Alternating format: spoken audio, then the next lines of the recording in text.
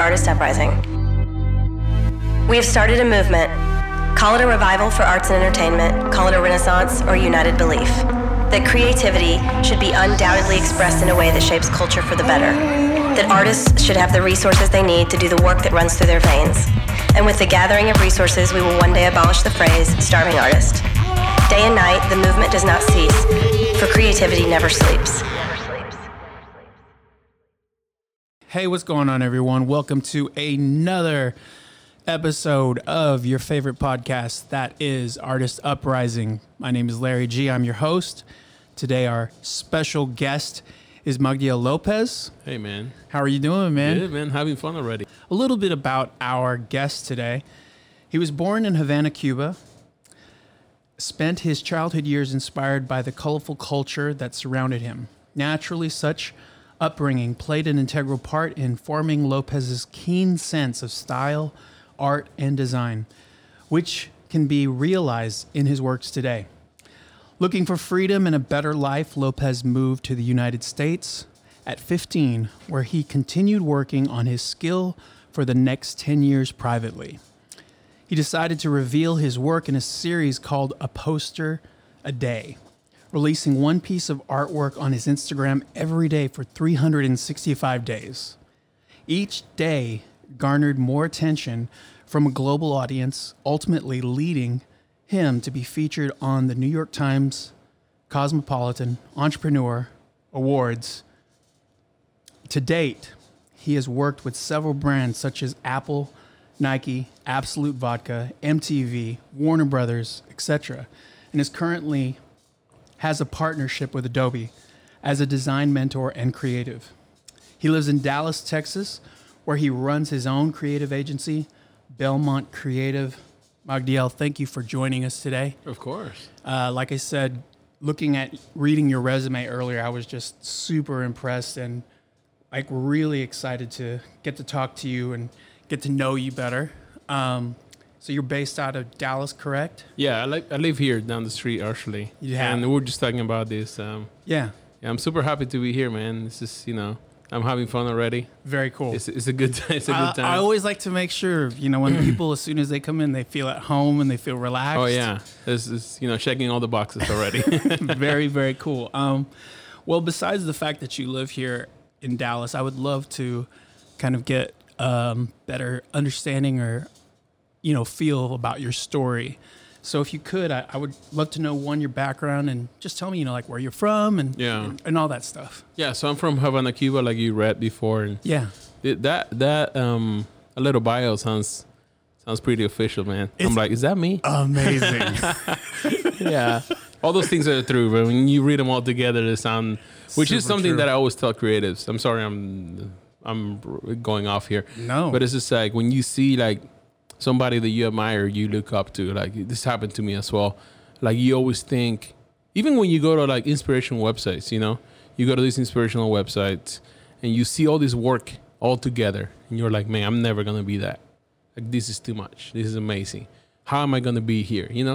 And you seeing everything as a collective, Yeah. You seeing the ESPN highlights Yes. of everybody, and Yeah. that makes you feel like I'm nothing, And that's true. None of us are nothing, but at the same time, you can be great too if you work hard and you get into it. And when you read the highlights, everything sounds amazing. But behind that, there's a lot of work and there's a lot of like disappointments. Even with some of these brands, you work with them, you want to make something amazing. They kick back. You got to find a way around. So not everything is as good as it sounds, for people. So, But putting in the time, yeah. I guess, and the hustle, like behind the scenes, when you do hear something like this, I'm sure there's a sense of gratification. That, Oh, absolutely. I'm super thankful. Yeah. And like, you asked me where I'm from. I'm from Cuba. Cuba is a super interesting country. Right. Like, it's not like anything in the world. It's a country that's stuck in the past. It's stuck in the 50s and 60s when the revolution took over. It became a socialist communist country. And, that brought a lot of like limitations to the people. You couldn't own a private business. You couldn't have any kind of like entertainment that came from individual people. It was everything was filtered through the government. Everything was managed by the government, the schools, the medicine, all of that. So, it sounds good. You say like, okay, the medicine is free and all that. But at the same time, the level of excellence is so low because there's no competition, So Cuba was like super limiting country to grow up in. And I think that those limitations like always inspire me to want more, I always wanted more. I couldn't get more. Like I remember even cartoons. You couldn't watch cartoons. I would watch they would play Russian cartoons on TV and Cuban cartoons. Wow. They were both equally bad. And and then on Sundays they would play like normal cartoons like Disney and all that. And to me that was like, the best Sunday morning. But then I would go to church. My dad was a pastor. Yeah. So I couldn't watch the cartoons because I had to go to church. So I would leave the tape recording at my house. I would put that tape in the VHS or whatever. Right. And I would go to church hoping that everything's like recording at home. And and then I would watch it the whole week. And that hunger for like wanting to see more, it was just like, I think helped me later on in life and also in my career because I'm, always chasing for what's next, When you were in Cuba, and you said you moved here in the bio it says 15, correct? Yeah, I was 15 when I moved here. When you're looking at, say, a cartoon, those horrible cartoons, Yeah. you're still getting this visual of art in a way. Absolutely.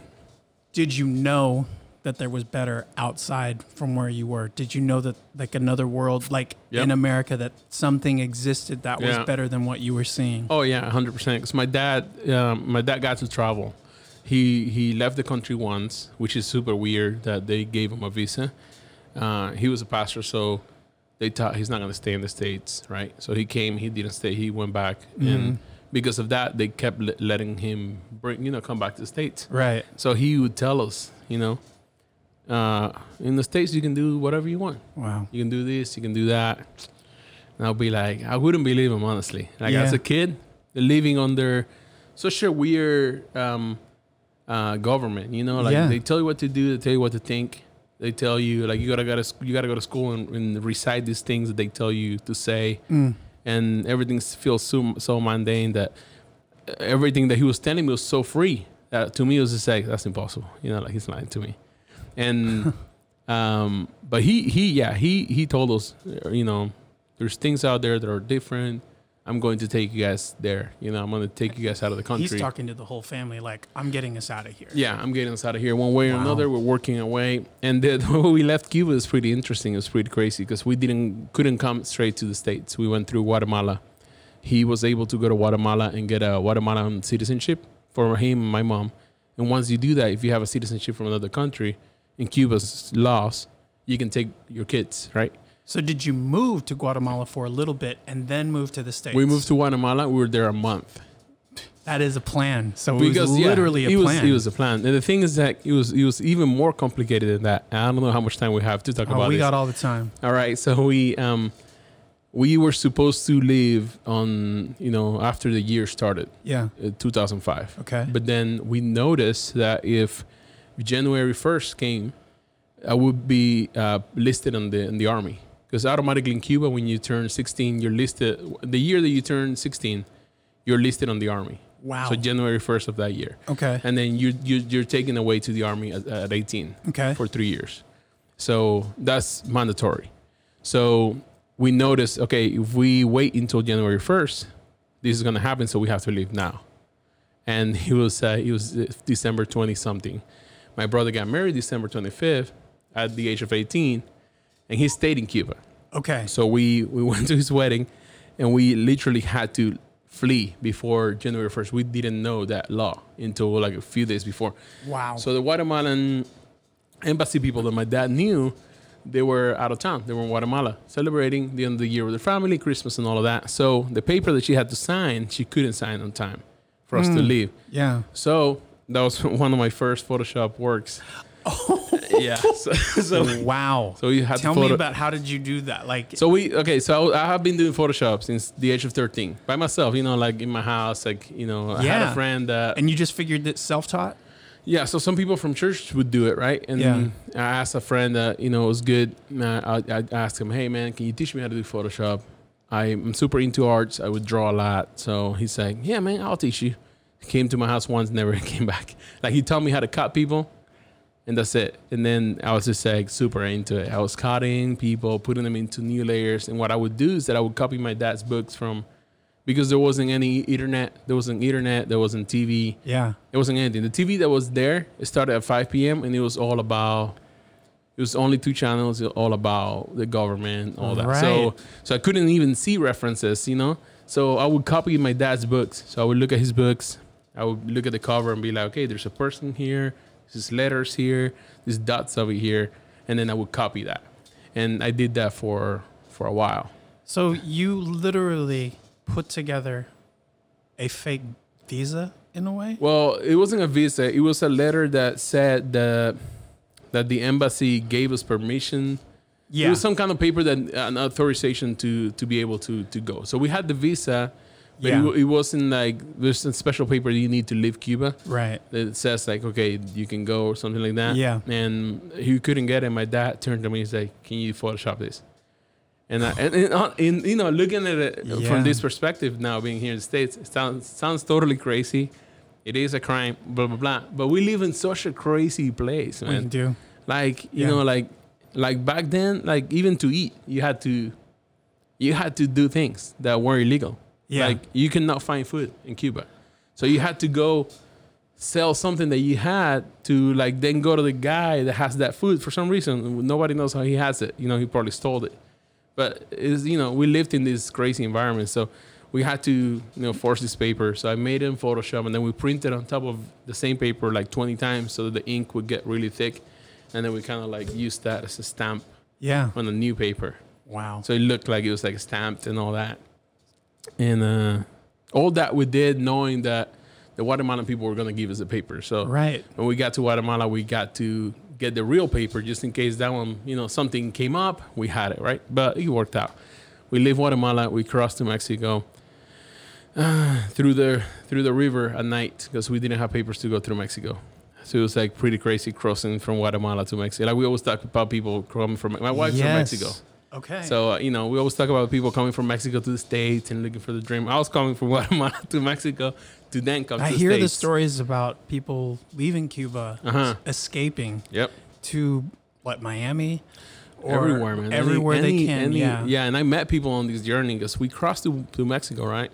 And we make it across, and then we're in Mexico. But then Mexico is super sketchy to go through because they have all these places where they can stop you.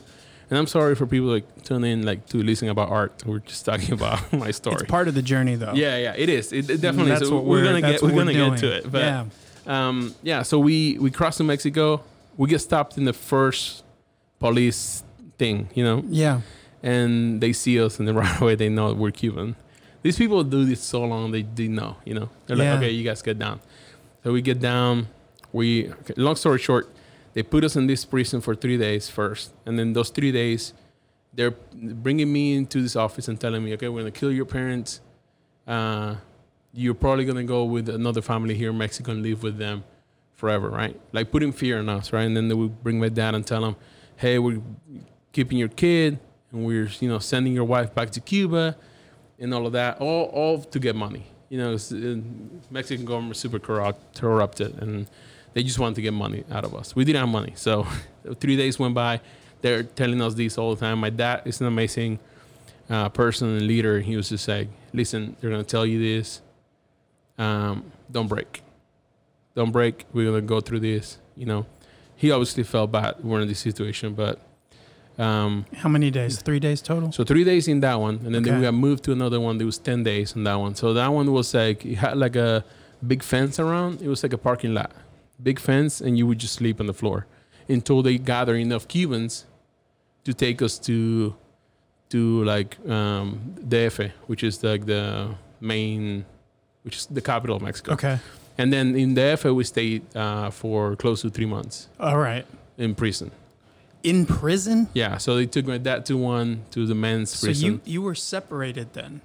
Yeah, we were separated then, and I was taken to one that was 21 and younger, or 18 Yeah. and younger. So Can you tell me, like, what it was like as far as during that separation and that period? Like, how was it for you as far as with your creative side? Was that something that you would lean on during those times? Just like working on your art, just doodling or anything? Well, one thing that I did, the one time that I used art in prison, I couldn't use art. I mean, honestly, I forgot about art because I'm surviving. Of course, man. Yeah. And I wasn't like a super, even when I was in Cuba doing art, I wasn't like I was drawing all the time in school. Yeah. But I wasn't like the kind that I was using art as a means of living or anything like that. I was just doing it for fun. So to me, that was in the back of my mind, Yeah. But the creativity comes in so many different flavors for life. You don't have to be creative only as a person that's quote unquote creative. You're creative as an accountant, you're creative as a lawyer, you're creative in all these different things, right? And I believe that all of those situations made me a more creative person. Because now when I have a challenge that is a creative challenge, visual creative challenge, I find a way. I love it. So that's the way, it was back then too. You have to find a way. So we got separated, and my dad was just like, okay, I don't know what this. He didn't know either, But we're trying to survive through this. My mom's really nervous as well. They take us, and we will only see each other on Thursdays for 15 minutes. Mm-hmm. So.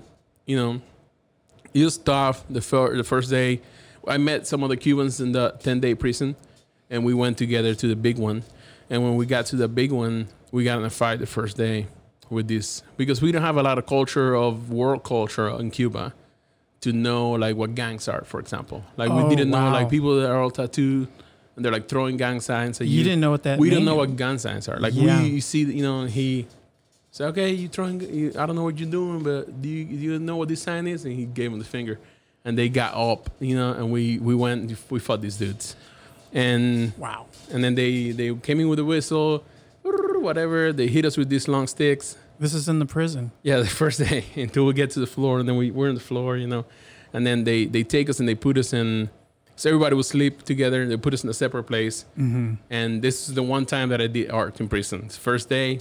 They gave us a pen and paper, and I drew the guard that was like guarding the prison. And he had this like ranchera music like playing, and I didn't know anything about that music, never heard it before. But I was singing it I was just having fun with him. Like you knew it. Yeah, but I was just I was like I was drawing him, and I was like, hey, like I was trying to make a friend. I don't know what I was doing. Did he like the drawing? So he saw the drawing, he liked it. He said, you know what? I like you. You're cool. So.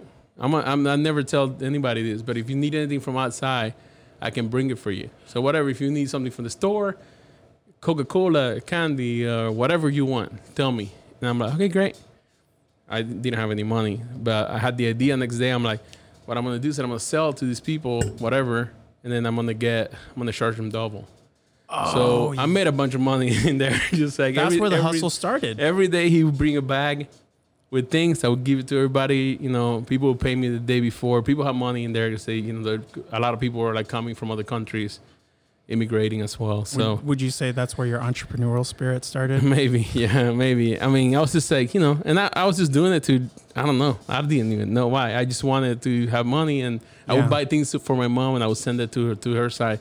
She started getting nervous, thinking I was doing something crazy. And I was just like, Mom, I'm just selling M&Ms and stuff. You, your mom, and your dad? Yeah, at that point, yeah. And your brother was in Cuba? In Cuba. Is he still in Cuba now? No, he came like a year and a half after we got to the States. Okay. And he had a crazy story too. He got kidnapped. We had to send more money. It was crazy.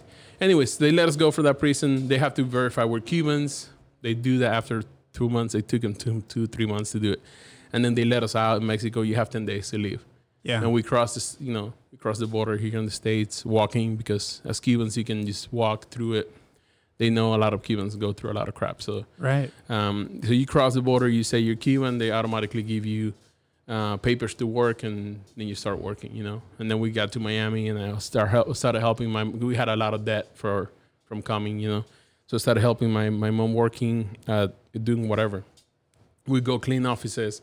We would go serve on parties and stuff, like, as bartenders, or not bartenders, but like people that bring the drinks. What year was this in? 2005. 2005, okay. Yeah. And then you know, that's how I got to the States. It's a crazy story, but you know, I feel like it's part of what makes you who you are, you know, and it's part of what makes you helps you stay creative, you know. Like, I don't know, it's I'm thankful for it. Like, people are always like, it must have been so hard, and it was hard, but I wasn't thinking in the moment that it was hard, and I don't know. I think it helps. It helped you as far as to where you are today, though. Yeah, for sure. Like, I'm sure that stuff at the beginning, I mean, that almost sounds like you could do a movie about it. Yeah, and it was bad though. Like, I remember the first nights I was like pretty scared, like sleeping in the prison. It's like, you don't know. And then later on we made like a lot of friends, and we made like a group to like help protect ourselves from the other people that would come in, because some other people were like super sketchy. But at least you had people though that you felt comfortable with. Yeah, I had 4 friends. It was 5 of us, and then we made like another probably like 8 or 9 people, and we were a big group at the end. Did they all go with you to Miami as well? The 4 guys did. Okay. But the other people were from other countries, so when we left, most of them stay in there. And so you're in Miami, 2005.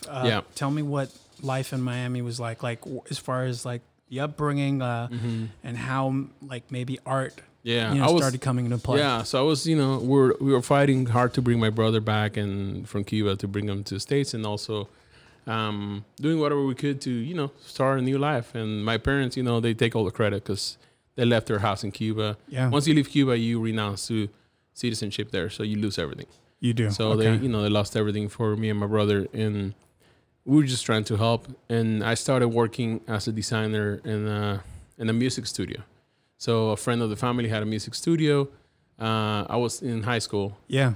And I talked to him. I'm like, hey man, I know how to do this.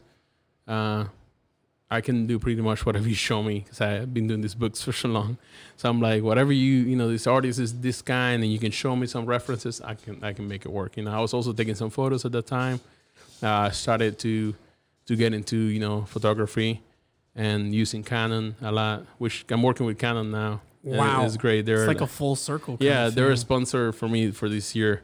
And so I'm working with their new printer. I just shot a commercial with them, which is crazy to me. Because like, talking back, at that time, Canon was like, wow, Canon. I was buying my camera, like saving up. Imagine, just like, I couldn't ask my parents for anything because like they didn't have anything first. Yeah. And I felt so ungrateful, like asking for anything, because I'm like, dude, you brought me here. I got it from here, That's awesome. So I started working at this studio. I was doing good, like making things happen.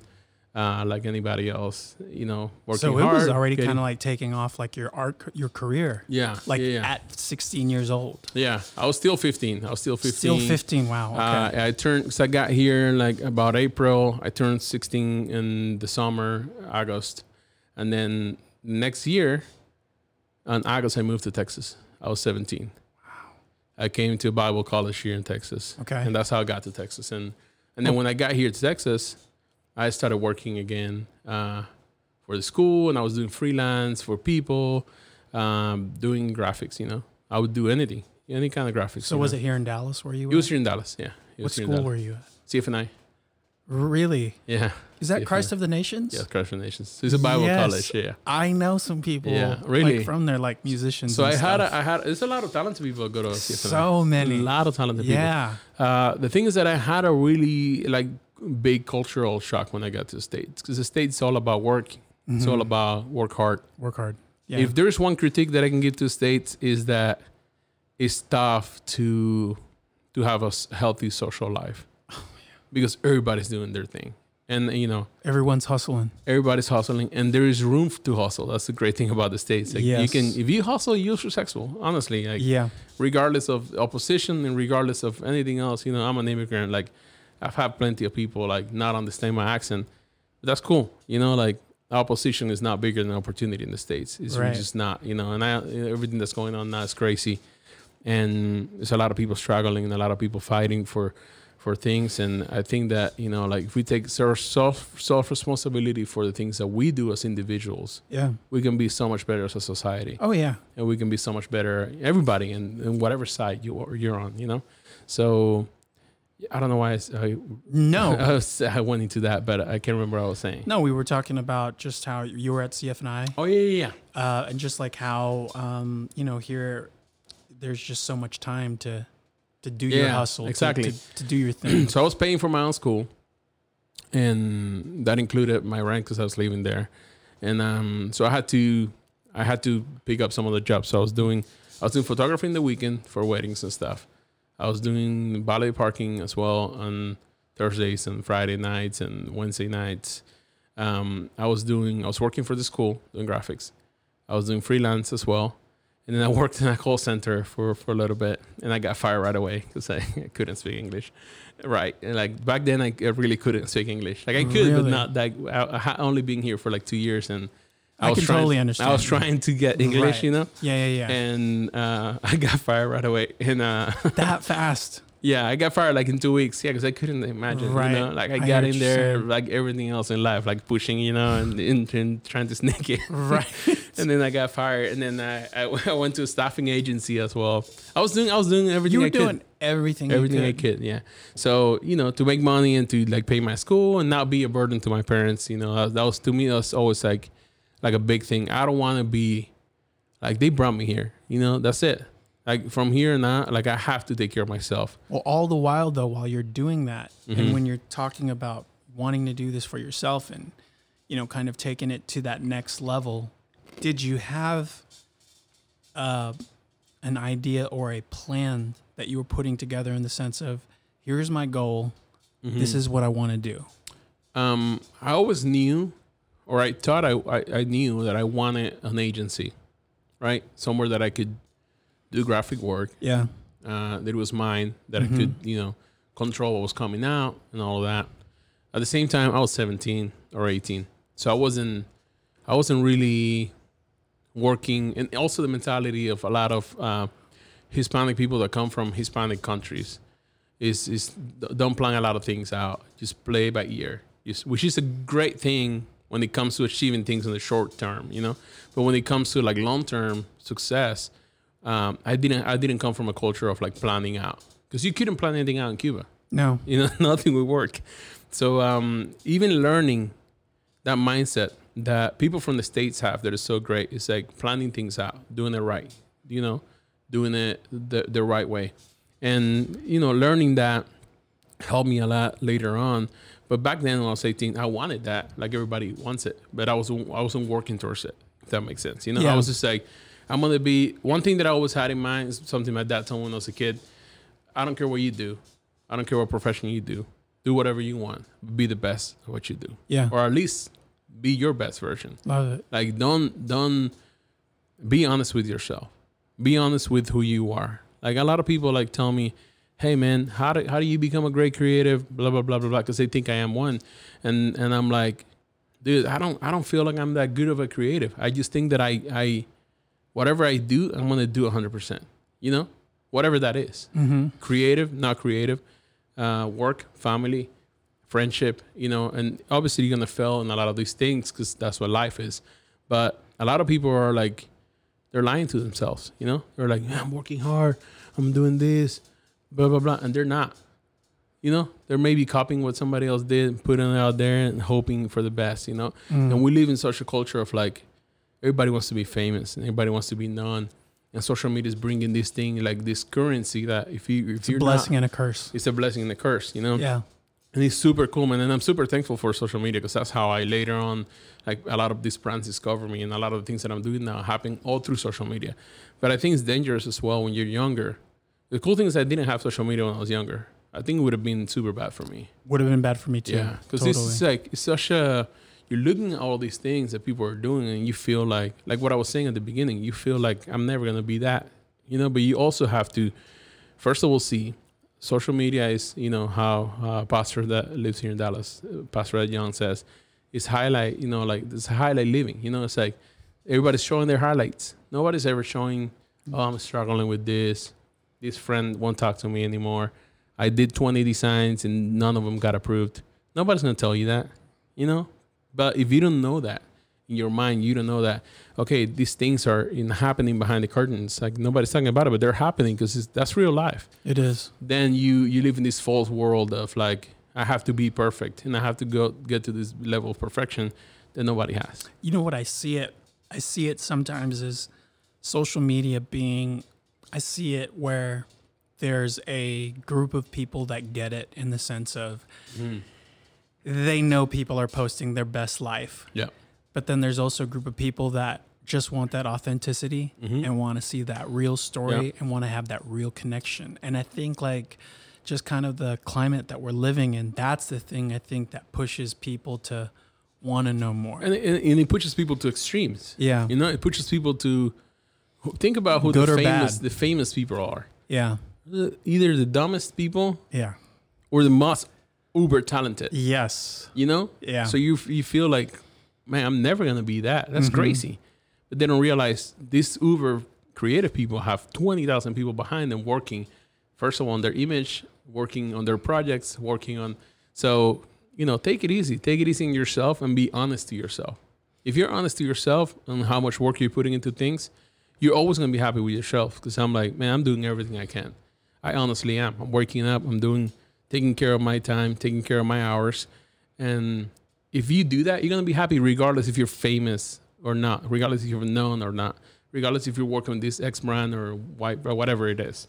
So yeah, to answer your question, back then I wasn't thinking I want to work with Nike or I want to work with whoever. I just didn't have that mindset. My mindset was more of a, I'm going to be the best of what I'm doing right now. Do you think because of the way you were raised, because of the experiences you went through, that it molded you and it kind of gave you that perception of how life is and the way that you see things now, where you're just like, you know, I just do what I do? Yeah, absolutely. Yeah, because I didn't have any reference of even growing up. Like I think it's a blessing that I never even like brands, for example. Like right now, if you're not wearing this brand or that brand, you know, which is cool. And I also buy brand things. Like I don't want to sit here and act like I'm a monk. I do like brands. Oh, you got style, man. I can see it. And I buy brand stuff, you know? Yeah. But at the same time, it was a blessing for me not to even know any of that stuff. Because that would have taken away from my concentration of just being great at what I'm doing, the small thing. And the truth is, if you're faithful in the small things, man, you're gonna be taken to bigger things. Oh, I love that. And that's the way it is. If you're faithful in the small things, you're going to be taken into the bigger things. You are. That's a tweet. Someone tweet that. That's a quote. Yeah, that's a quote. Make sure you give him his credit on that one. Well, it's from the Bible, actually. Oh, well, there you go. It's and it's true, man. It's just like if you are faithful with that one boss that you hate, yeah, you know, even though you hate him, and you're amazing at what you do, yeah, automatically it's gonna happen. You're gonna be taken to new heights. People are gonna see what you're doing, even if you're doing it for this person that you don't like, right? They're gonna see, oh, who made this? Who's behind this? Okay, I want to hire that person. You know, I want to reach out to them, and that's how it happens. It happens automatically when you're living a life of excellence. And when I say excellence, I don't mean perfection. I don't mean you have to be the best person. I mean excellence in the sense of like you're putting all of your effort to be the best version of yourself with anything you do. Yeah, which is really tough to do, and that's what I try to do every day. I don't accomplish this every day, obviously, and you know, I don't know. You can tell me if I'm wrong, but as far as for me, when it comes to creating art and putting it out there, my position on how I used to act or feel when I put anything out, I used to always care about what people thought, and now I don't care because that's great. This is art that I've created, and you either like it or you don't, and it's okay if you don't. Yeah, but it's great if you do. Yeah, I always argue with my friend. Sorry, I'm hitting the mic here. I always argue with my friend Bobby. He's a great creator here from Dallas as well, and he was the one that pushed me to start posting online. So before that, I was just like, no, I don't want to. To me, none of my work was ever finished. I still to this day, I feel like I post something and I don't really like it. And it's part of it is like me trying to be better all the time. And part of it is also like, you know, like thinking a little bit what people think. Not really, maybe more of the, this is not all of me. Right. I have more to show. You have more to give. So I'm like, I don't want to show this yet because I don't feel happy with it, you know? And he was just like, dude, stop. Just post stuff, you know? Just post stuff for fun. I'm like, oh, I'll think about it. So, you know, a few months went by, and then I saw this Italian artist doing the Poster a Day challenge. He did it in 2012, which was, you know, like And 4 was this years what before. gave you the idea to do that? Yeah, he was like taking a lot of like wood elements and stuff and combining them into posters, right? Right. It was more of a real thing. It's more of a hands-on. He was Physical making cuts and stuff. Yeah. And I was just like, man, that's a great, you know, way. And back then, my Instagram, I had like average like 600 people, you know, my friends, and you know, I didn't even post. Like I'm really bad at social media, and I started posting Poster a Day, and I just kept doing it.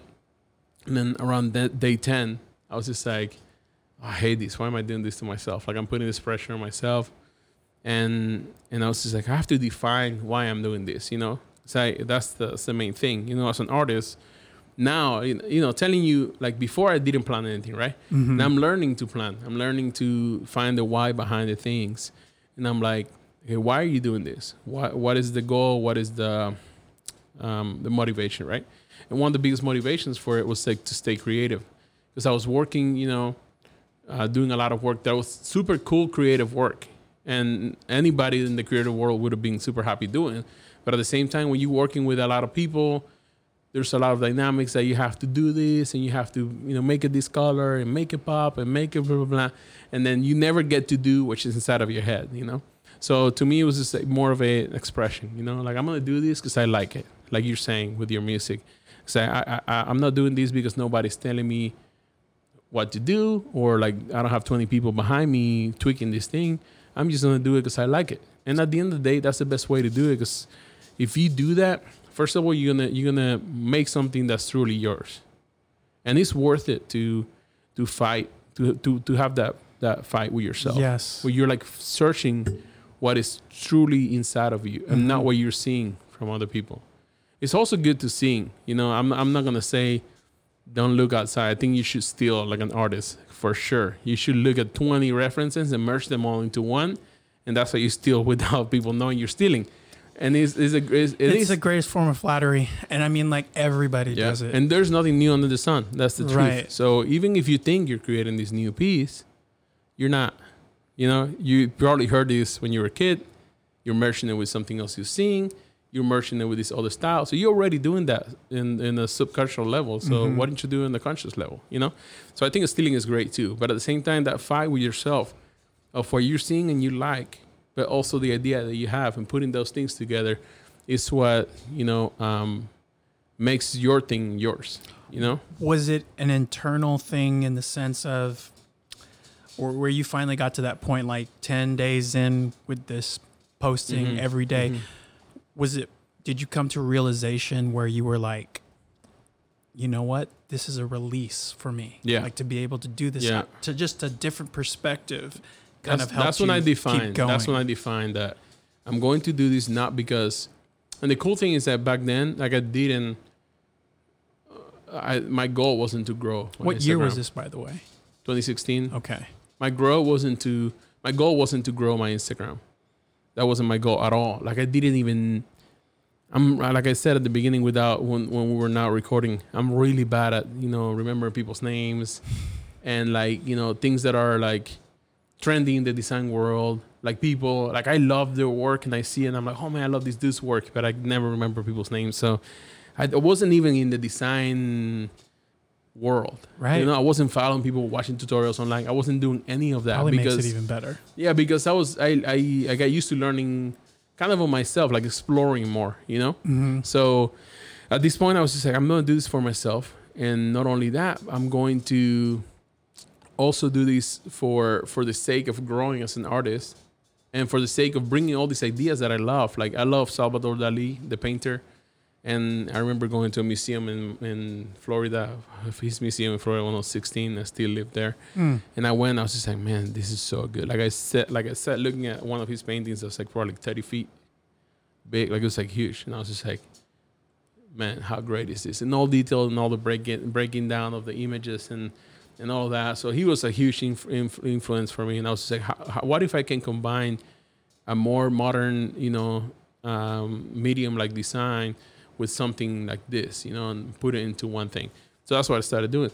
And that's how I kind of developed that hunger of like, I'm going to keep growing, because what I'm doing for other people is great. And it forces creativity without limits is not creativity. You can be all the creative you want if I don't give you any limits. You can be not creative, but you have freedom. I tell you, hey, paint this over here.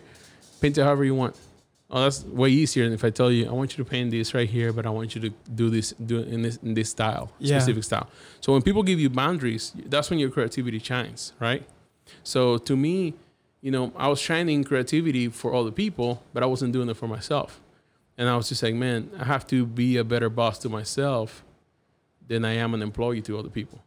And that's what people forget too. They get so involved in like being a good employee and they forget to be a good boss to themselves, in whatever area of life. Self-care. Self-care, mental health, your relationships, your girlfriend, your wife, your kids, whatever it is. But, back then it was that. It was like, man, I'm taking care of all these people. I'm not dropping one at work. Like, they're coming to me, I deliver, boom. And it's perfect all the time. Did this happen around the 2016? Is that when everything started taking off? That's when everything started taking off for me, when I started posting that. And so around what number did all of this start happening, as far as where were you at in your journey on those posts when... As far as growth? When the growth and just things started turning. It immediately started happening. Like, as I started posting... were you doing hashtags and people were seeing I was doing hashtags, yeah. Okay. So I started posting. At the beginning, I didn't even know, but I saw like a lot of my friends started sharing it. A lot of people started, so I was just like, man, if I'm doing it 100%. Yeah. So I looked up hashtags that were trendy with design. I did hashtags. I would do anything, man. I would even like post it that I was, how you do the location? Yeah. I would post it that I was in a location that I wasn't in, just because I knew a lot of creative people go there. Eyes on it. A lot of creative people go there. For example, a trendy coffee shop here in Dallas. I would, I'm in this coffee shop one day. I'm in this coffee shop. I'm doing it from my house, but I'm in this coffee shop. Oh, but you weren't like, I'm in another country or something like that. Yeah, no, like everywhere. New York. I'm posting like I'm in everywhere. I love it. Because... Man, I'm going to steal this. Yeah, because legit, like you get more eyeballs. Like people, like I know, like, for example, Houndstooth here in Dallas. Like, a lot of people go there. Houndstooth, a lot of creative people, go to the one downtown. I'm never down there. I go to the one on 75. 75. I live really close to there, like, before where I live right now. Now, yeah. I'm sorry about my accent for everybody that's listening. No, man. If you need subtitles, I'm sorry. No. Man, your English is fine, man. Thank you. So, so I would do it like I was there, you know? And I would tag Common Desk, and I would tag places where creative people go work all the time, and all these other creative spaces. Like, I would tag all of them. Not tag them, but post like I was there, And that started getting a lot of traction from people from here. Right. And, you just got to be creative with what you do. And it's like, that was one of the tools that I would use. I would use hashtags. And something else that was huge for my growth, and I didn't even know, was Pinterest. So when I checked Pinterest for the first time, I had 20,000 followers, and I didn't know I had a Pinterest. Like, I opened a Pinterest sometime, I don't remember when, and it was the same hashtag as the same name as my Instagram name. So I think people just started pinning it, and and following me, and I didn't know. 20,000 followers. Yeah. So tell me, when you started the thing in 2016, how many people were following you on Instagram? I think 600 something. And how many now? I'm a 95,000. Yeah, about to break the 100,000. But Instagram has become horrible. Like, the things that used to work, they don't work anymore. They changed things so much that they switched up the algorithm, which is good too, because it forces you to like be creative if you want. It's such a powerful. This is what I realized later on. So my motivation first was to stay creative, which still to this point is. But then later on, when it started growing, I started getting a lot of business from it. I quit my job to do my own thing, or I left the office at work and I started doing my own thing. Was that in 2016 as well? No, so 2017, I think, at the end of 2017. So you were working already for a creative agency at the time? No, then? I was working for a church. Okay. So I always worked for some kind of church or ministry or stuff like that. Yeah. Like growing up in a Christian home, that was like, like that was like my jam, and I was just like super invested on being that, and I still am, I love Was that the just church. one of your things, like how you said you were at Christ of the Nations? Mm-hmm. Was it always a thing where you were like, education-wise, I'm going to get a Christian education? Yeah. Or did you ever look at like any of the other universities like that had art and stuff? No, so it didn't do anything related to art. I did something, it's called theology, which is the study of the Bible, basically. So to me, it wasn't that. I had a big cultural shock when I got here because I was just, everything's about work here. Mm-hmm. And in Cuba, it's more about people. You meet more people, you see people all the time, every day, your friends and all that. Part of it is because nobody works, but like to me, that was big. And I started like getting kind of depressed and sad. So I told my dad, I'm leaving the States. I want to go on mission trips and I want to help people around the world. Like, like I don't want to live for myself. Like I feel like, and I feel like that's why people are sad too nowadays. A lot of people are sad because they're trying to accomplish this thing that has no repercussion, it has no, what is going to bring you money, help your family maybe. Yeah. But most of the people are doing it because they just want to be famous and they just want to be known. They want to be respected and recognized and all that. And that's cool. But at the same time, you have to have goals that are outside of yourself. Otherwise, you're like anybody else. But that was never a goal for you as far as like, I want to be famous. You were just like, I love art. I just want to do it. No, yeah. And it happened kind of by accident. That's the cool thing about it. It's just like, I always wanted to be the best. Like I'm very competitive. At work, there was all these designers, obviously. And I went in there and I was just, I'm going to be the best. Yeah.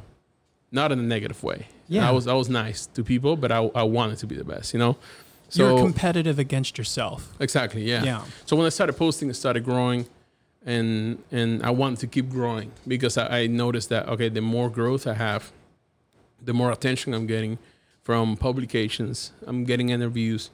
I'm getting clients that I never dreamed of working with because I never even thought about it, honestly. But to me, it was like, imagine like, like this Wonder Woman movie poster that I did. Like to me, it's just like, I never thought I was going to do a Hollywood poster. I wanted to go into the film industry, which I think I am in the future. But I never thought I would be doing a movie poster. 2 years ago, that never crossed my mind. And, now I'm working for these people. So it's it's a great thing that kind of happened by accident, but a lot of work went into it. It's really annoying to have to do one thing every day. How did it happen on an accident? When I say an accident, what I mean is like I wasn't purposely thinking I want to do this, and I'm gonna do it so that they hire me. I was more I'm gonna do my best every day. I'm gonna be creative. I'm gonna have fun, but I'm gonna do my best. I'm not gonna put anything out there that doesn't look finished. And it came in all from that posting every day. Everything came from that. And so, the New York Times piece. Mm-hmm. There was a New York Times piece that was done about what you were doing. Yeah. How do they catch wind of that? And what is the aftermath of, the feature coming out on you? Like what happens after that? It's just, like every other piece, it's just like them interviewing me, creating content for themselves as well.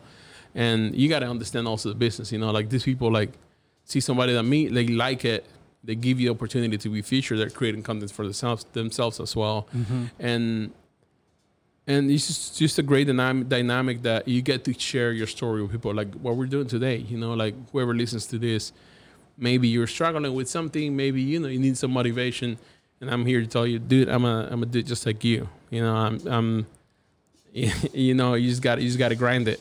And the same thing with New York Times. They reached out to me through social media. What has, as far as when everyone starts finding out who you are and your name starts getting out there, mm-hmm. you start working with these brands, some of which we mentioned in the bio. Mm-hmm. Can you tell me, like, as far as now, like, what has been your favorite project or campaign brand to work with to date, and why? I think I love working with the Wonder Woman people, like the Warner Bros. When we're doing, still not out yet, the second movie, Wonder Woman movie. How did they find you? They find me through the director. So I I was hanging out somewhere, and I get this email. Okay. It's just like, hey, I'm the whoever executive something of the director of Wonder Woman, and she wants to talk to you. Do you have time to talk tomorrow? And I'm like, I thought it was a joke. You know, at this point, I had worked with a lot of big brands. Yeah. And they usually send you an email. It feels like super formal, but it's never with the top dog. You know, you start with somebody, you know, that reach out to you in the name of the creative director, or even like a studio that's in between. For example, the Nike stuff or any other Absolute Vodka, anybody, they reach out to you through an agency. Because the agency works for them. They want to do art with you for them. But in this case, it was directly her. And I was just like, okay, yeah, sure, I'll talk tomorrow. So I'm on the phone with the director of Wonder Woman. And she's like, so, you know, I got a few stuff from the studio, and I was looking for some inspiration for them to send to the studio. And I went to Pinterest, and your stuff came up. Like, and I was just like, we need this guy. Get me this guy on the phone. And I showed it to Gal Gadot, and she loved it. And we're in set recording, and You showed everybody. it to Gal Gadot. Yeah, because they have to. It's super cool. So was she like on the email chain and everything that you sent and everything? Yeah, no, she wasn't. So what Okay. happens is that whatever you make, they show it to them. They have to approve it. Okay. The actors have to approve it because we're using their photos. So, Oh, so they're okay. involved in the process. Yeah. You know, so they have to approve their likeness. That's what it's officially called. So she was like, "Yeah, they loved it. They want you to do some stuff for us." And I was just like, you know, yeah, I'm honored. You know, for sure. You know, Is that one of your most recent ones? that started for like a year and a half ago, but it's been a long process because you have to. For something like this, just so you know, also like a bit of reality here, Behind and the not so much scenes. highlights. Yeah, let's take us behind the curtain. It's more like okay, I'm working. I have a studio now with Merrick, which we're going to talk about in a second. But for this specific project, it was a personal project. Like I was just working with. They wanted my art to be the thing, but usually movies hire studios to do their posters. They don't hire one person, because it doesn't make sense to them. It's too much of a higher risk, you know. So I'm competing with these other studios, or like we're all sending drafts to them, and I thought they were gonna give me more specific direction, like, okay, do this. I want her hand to be here, and whatever coming out of the back. They sent me the script for the movie, and it was like super like secretive. Like you have to read the script, but you only have 2 days because it expires. And then if you take a screenshot or anything happens at all, it gets flagged and you get out of the project. You cannot take the files out of your house. They literally calling you like, are you in a secure location? I'm like, dude, what is going on? Yeah, so it's like super secretive. And then when they tell you to make stuff, I end up making like 20, 30 graphics. And they maybe like one. So it's not like whatever you make, they're cool with. It's not like this amazing. Because a lot of people that work in lower levels of, creative agencies or even personal projects with some customers that are like super picky and frustrating and all of that, they think, oh no, man, when I'm working with these people, everything will be clear and smooth. No. And we will have months to work on this. No. And especially people that go to school. Like I didn't go to school, but I've worked with a lot of people that went to school, and they always have the issue of time. They always think, because in school they teach you, okay, I mean, this is what I understand. I'm sorry if somebody's listening. They're like, they don't teach you that at school. But the people that I've worked with, they're like, okay, you get a week to pick fonts, and then a week to set your colors, and making these projects for school. And in the real world, they're like, we need 5 concepts by Monday, and it's Friday. Can you have it? Of course, I can have it. Like I'm never gonna say no. You don't blink. You just said yeah. Sure. No, of course. Yeah. Yeah. Even if I have to die 3 days working without sleep, Yeah. But that's the way it is, So you make all these concepts and everything is rushed, and sometimes you have more time. But most times it's like it's rushed, and it's like there's not a clear direction in there. It's more like boom, boom, boom, make it happen, make it happen, make it happen. And then you make it happen. They're like, we kind of like this one. Okay, kind of. Okay, we're doing good. And then they're like, can you tweak this? Can you add this? And then you go into 20 changes to that one thing. And then in this particular one for Wonder Woman, I remember I finished one that they really liked, and they're like, "Yeah, we're happy with this," because it's also collaboration. Like they maybe like something that you did, like a background, and they liked something that another studio did with the like Gal Gadot in the middle. She looked more refined, and the colors. And then they're like, "Let's merge these two, whatever." And so I'm working, and they approved this one that I make, like boom, like that. All of a sudden, they liked the whole thing. They're like, "Yeah, we're happy with it." I'm like, "Great. So what do I do now?" And they're like, "Okay, we need it in this size, and then the other size was like 60 by 40 feet, which is big, right? And 600 DPI, Wow. and we needed Arshall size." So whoever's listening to this and does graphics, that's crazy. Because like I don't even know, but I just know that sounds big. so most times when you make something that big, is usually vector, and you make it small, and then you can size it up, or even if it's like a photo, you make it half size or quarter size or whatever size you need to make it so that it can run in your computer. Yeah. So I literally had to go to the store and build a computer to be able to finish this job. Wow. So you see me running to Micro Center here to build a PC. Off 75. To build a PC that can take this work, because it's Well, at least now you have something for future work. I do, yeah. I work on that PC a lot actually, but it's a beefy PC. It's big. Well, speaking of work and working with brands, I know that you are working now with Artist Uprising. That's right. Tell me a little bit about how that came about, and what your partnership has been like with them since working with them. Yeah, so I got to meet Merrick. She's the founder of Artist Uprising, and she talked to me to be in one of her issues on her magazine. Yeah, and she's just an amazing person, super creative, super business centric, and I instantly clicked with her and her philosophy, and her husband David, and it was just like great people right off the gate. So they started representing me as an artist. So whatever work I would do, they would represent me, go through the details with the clients and all of that. And then after a year or so working together, we had this idea of opening a studio together. We called it Belmont Creative. And we're coming up with the names, and I'm trying to come up with a cool name, something catchy that people can remember.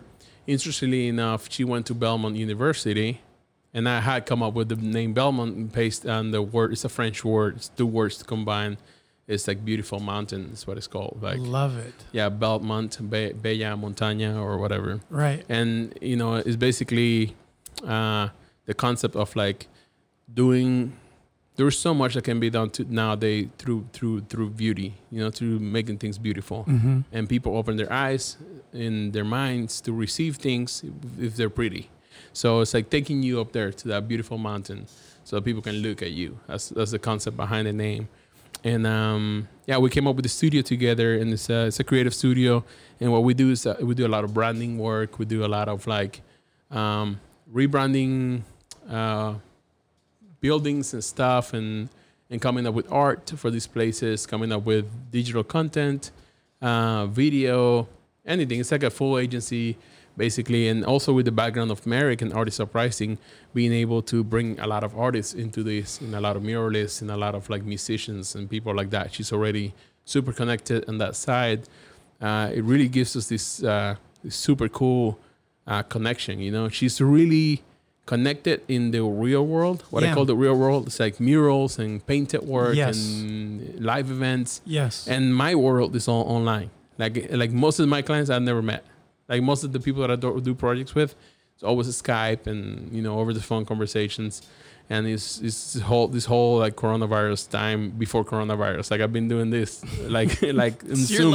I've been doing Zoom for 3 years now, and you're totally used to it. Yeah. And then like with her being such a like boots on the ground kind of like style of art, and me being so digital, I feel like we found this connection where we can do both things now. Perfect marriage. Yeah, we can like make things that are digital and adapt them to real spaces.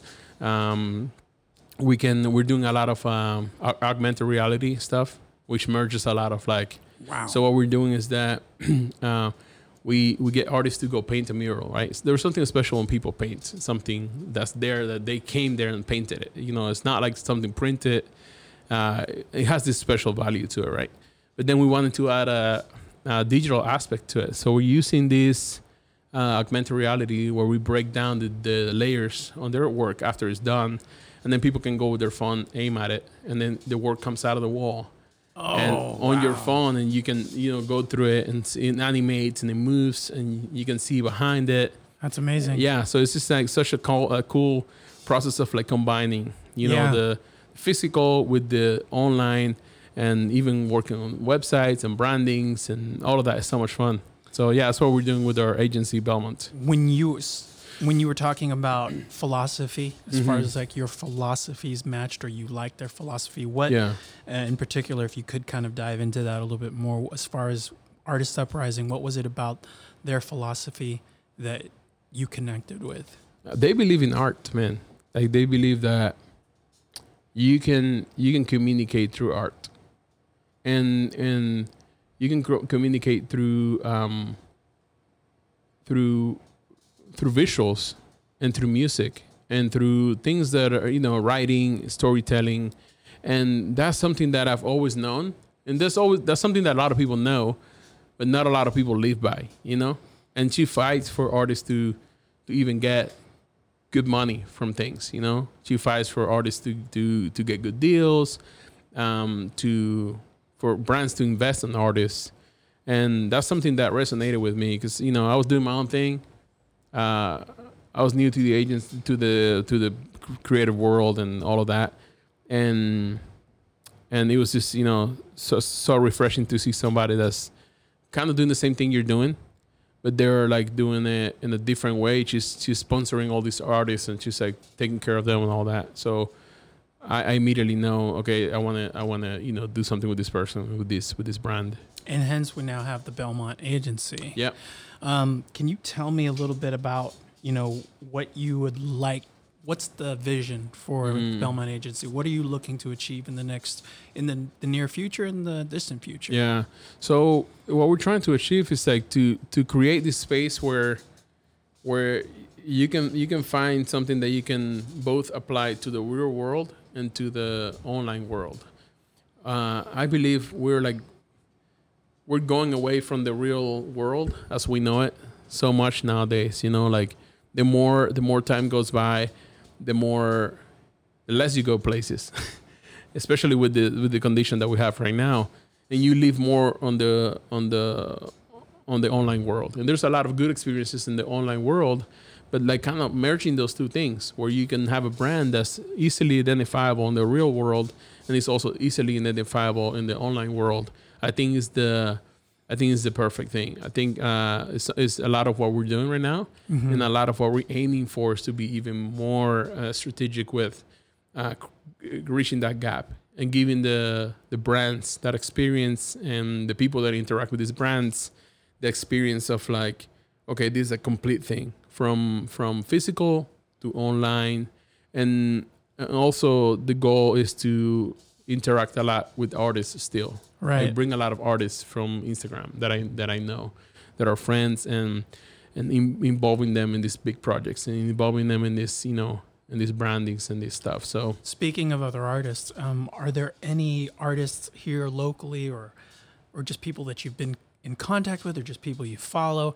Is there anyone here locally, or, you know, like I said, that you know of, that you want to feel free to give a shout out to them? For sure. Yeah. So I got my homie Bobby Serda. Okay. He's been here in these podcasts, I think. Okay. So it's somebody that people know already, but he's amazing lettering, and he's amazing at thinking about design in a business sense as well. You know, he's a great, first of all, great friend, and also a great creative, and he works with the Cowboys. Oh, wow. Yeah. Okay. And he's a creative director there. So, you know, people like him are great because they give you a sense of like responsibility, seriousness, but also he can go around and do art as well. We got Tammy Cocker. Yeah, I don't know if he's also being, I think, kind of involved with Artist Uprising to some extent, but I was his mentor on the Photoshop residency. He had a Photoshop residency, Adobe residency. Yeah. and I was his mentor for a year. So teaching him, everything about what I knew about design and the online world and all of that. So Tammy is here from Dallas as well. He's a photographer, and his wife is a photographer as well.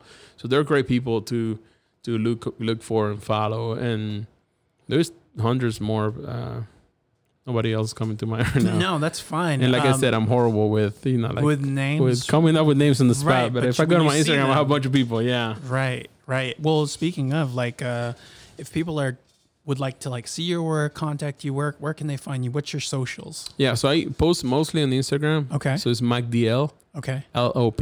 So it's MAGDIEL. Okay. LOP is my first name and my first part of my I will last follow name. you after this podcast. Yeah, so MacDiel LOP on Instagram, and then my website is MacDielLopez.com. Okay. And yeah, but if you Google my name, like my name is so weird that it'll come up. It'll come up pretty easily. It will come up easily. Yeah, because my name is like hard to find. So lastly, the one good thing about my name. It's Yeah. It is kind of stands alone. Yeah. I used to hate it when I was a kid. I was like, why my dad's name is Roberto, and I was just like, why can't I just be a Roberto? It's like so easy. And now I'm like, I like my name. It's a cool name. And I'm like, it's weird, but I like it. It's People a cool can never get it name. right anywhere, but Did I like mess it up today?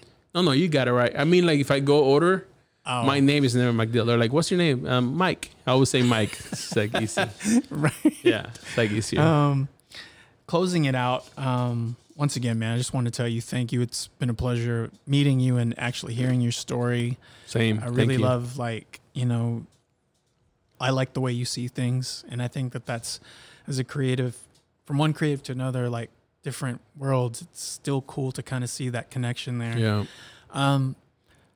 If you could give like some advice to some listeners out there, just someone that's in that spot where you were like at 16 or maybe in 2016, where they're trying to figure out as a creative, like what to do, where to go, like what are your top 3 like things that you would, advise them as far as advice for someone just, out there right now that's got the talent, but just doesn't know exactly where to go and what to do?